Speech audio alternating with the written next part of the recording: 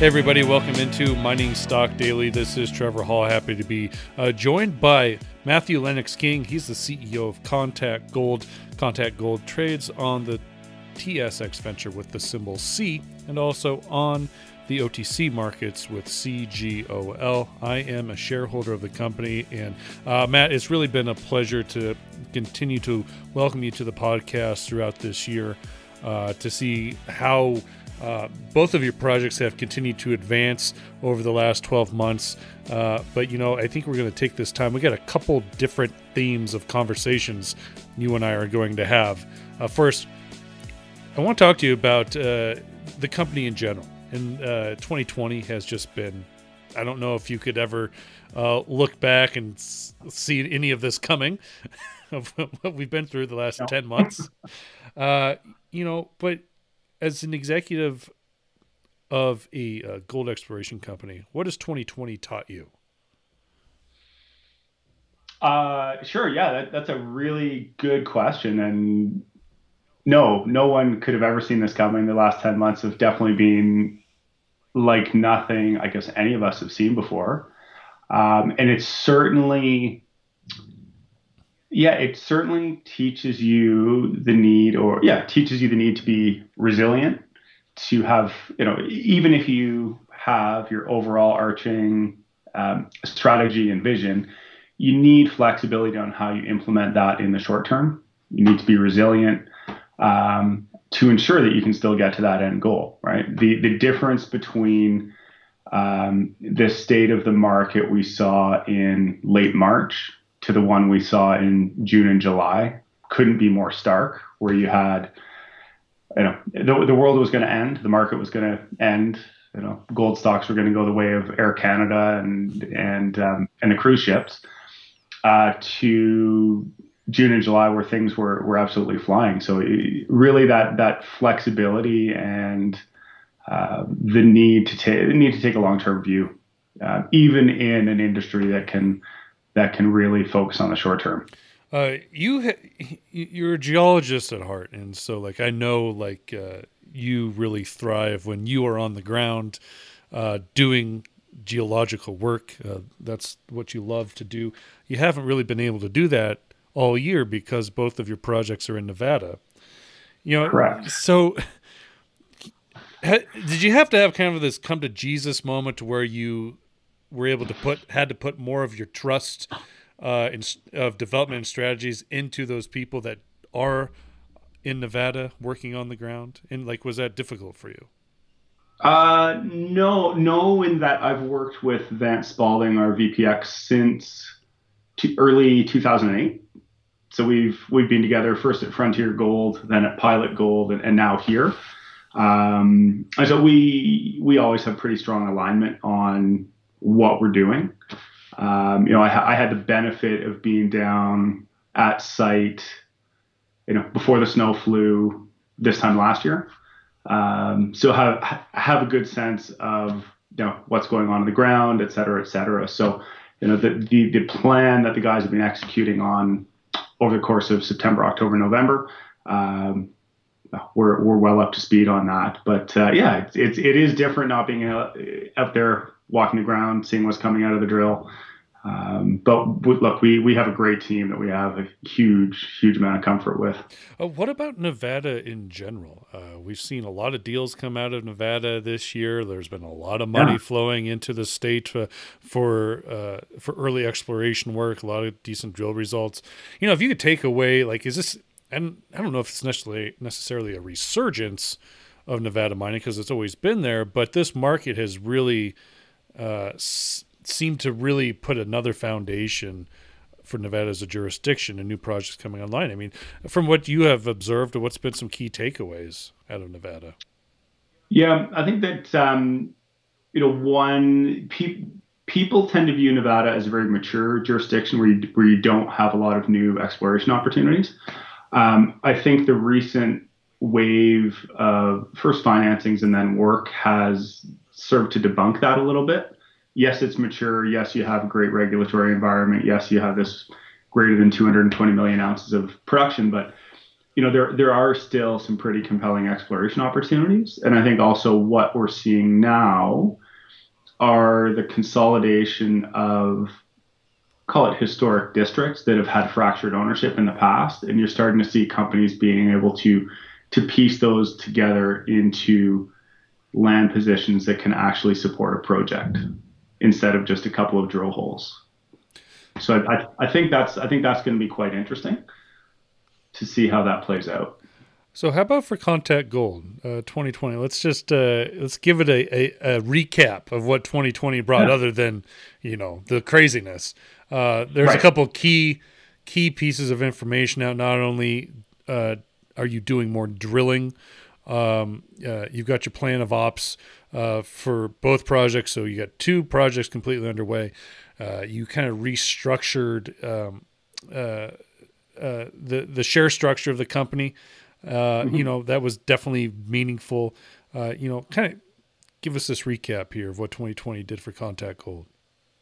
Yeah, absolutely. So the year started with the drill results from our initial program at Green Springs, and I would say that really got us some momentum back in the market. So we're looking at thick, high grade oxide intervals in a district that had been quite quiet for a while at Green Springs. I think that also severed our trading from Gold Standard Ventures a bit. And when we look at Contact's trading from 2017, 18, 19, we really traded in lockstep with Gold Standard Ventures, based on Pony Creek being part of the same district as the railroad project, and that makes sense. So that was definitely key. And then in the post March swoon, we were able to do a large financing, $15 million Canadian financing. Obviously, that supports much more aggressive exploration at Green Springs and ultimately at Pony Creek in 2021. Through that, we brought in approximately 20 new institutions into the stock, number of new long-term holders, but also key in that is we were able to restructure how Waterton holds their shares. So they previously had a combination of common equity and preferred shares that had certain rights and bells and whistles attached to them. We're able to buy down a portion of that and convert the rest into common stock. So net Waterton's shareholding in the company is about the same. It's just over 40%. It was a little bit under 40% prior to this, but it means that they're just common shareholders now. They're aligned and supportive, but they're just a common shareholder, which I think gives other investors and potential strategic investors a lot more comfort to participate in the company. And then finally, on the heels of that financing, we started drilling in early September, September 2nd to be exact, at Green Springs with our phase two program. We drilled just under 6,000 meters, 41 drill holes across most target areas on the project. Only had 5 drill holes released so far, but out of that, we have the new Zulu discovery as well. So certainly an impact out of the initial part of that. Like a lot of companies, we're waiting on assays. It's definitely been a slow, I guess, a not great side effect of the COVID situation in Nevada. But what it does mean is we should be able to have pretty consistent news flow all the way through January and February from Green Springs. But this drilling program at Green Springs, really, you're using it to support a thesis that these targets potentially are, the mineralization is connected, and Yep, and that's right. and the what you've been able to show with early drill results is that thesis is still intact. Am I right? Correct. I mean, Yeah, that's right. the data continues to support that. Yeah, Uh, it does. It does. And so we have a pretty robust exploration model that we've been able to put together from over 600 shallow drill holes that we acquired all the data from, comprehensive mapping, geophysics, assay data, and all the rest of it. Um, yeah, and a lot of our exploration thesis or model at Green Springs says that these are structurally controlled Carlin type deposits. We can link them, the separate occurrences, we can link them, but we can also project them to depth in another unit and along strike as well. So we have a lot more than one kick at the can, which is great, right? We have, if we think in baseball terms, we have the bunt singles or the infield singles where you're just incrementally increasing things. But then we have targets that would be more akin to a home run or a grand slam if we hit on those. Oh, it's a good metaphor. I like that. Okay, so it's been a successful year for Contact Gold. Based out of Nevada, let's move over to another theme that I wanted to chat with you about, and that is kind of this ongoing. Well, there is no acquisition. I don't know if you can call it acquisitions anymore. It's just basically mergers. It seems like more mergers out of Nevada. So we started out a couple of weeks ago with the Eclipse Gold merging with Northern Vertex. I know Northern Vertex is based in Arizona, but still along the same trend that highlights Nevada. And on top of that, this morning we heard news that Equinox Gold will be, I guess that is an acquisition of Premier Gold, although Premier will be holding on to its Nevada assets and spinning that out to a new company called i-80 Gold.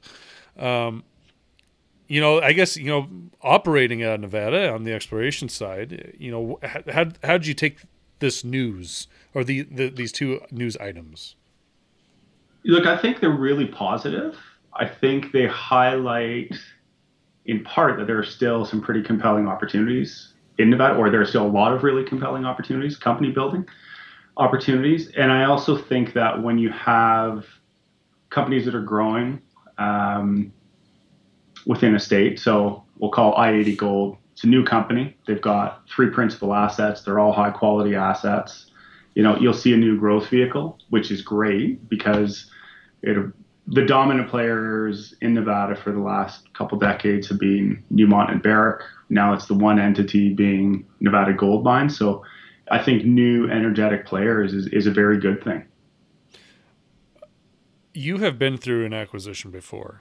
Back in 2011, your company at the time, Frontier Gold, was acquired. It happened to be, oddly enough, the day of the height of that gold cycle.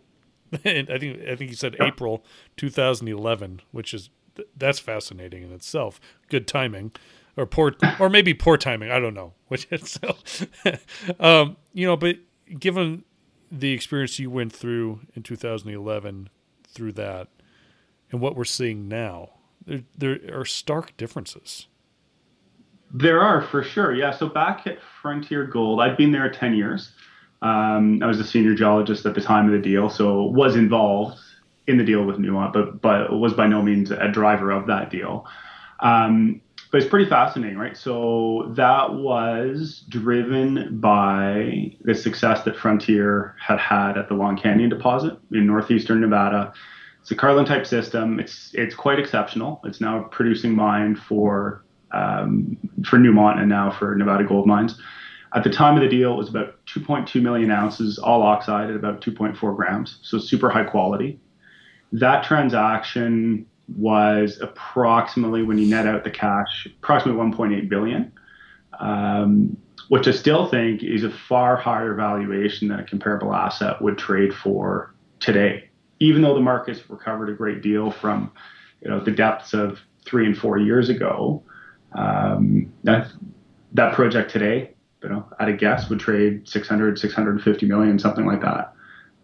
So it is quite a difference that even though I think as market participants, we feel a lot better about the short, medium, and long-term outlook for gold, the outlook for the equity markets, and mining stock valuations. I think it's still very different to 2011, and there's a long way to go to catch up. I guess which is good. Well, I guess the ultimate question is, why are we missing these valuations, and why no premiums?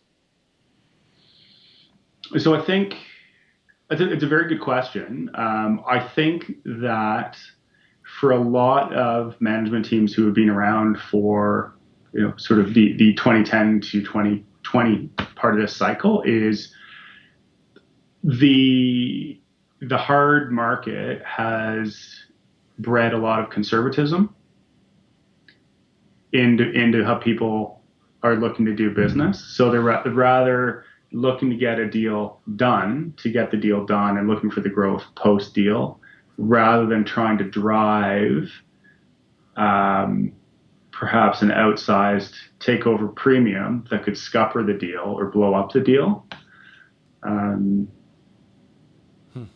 Yeah, I think there's a certain amount of conservatism in there. Yeah. So so now as the CEO of Contact Gold, how do you look at this market? Potentially one day you would like to develop these key assets and sell them at a premium, Sure. provide great value for your shareholders, right? What's the incentive right now, to do something? To do a deal or advance the asset? Well, to do a deal. I mean, obviously you're going to you continue to advance the asset, but what's the incentive to do a deal when you're seeing more merger type of deals than you are seeing acquisitions, and even some of the acquisitions you're seeing have very little premium. It's true. So I think if you're me and you're sitting there, you're looking, Contact is a bit under 30 million Canadian right now market cap. There could be, in the right scenario, if you're going to be acquired by Vehicle X, perhaps not what used to be a typical 40 to 50% premium, but something closer to a merger.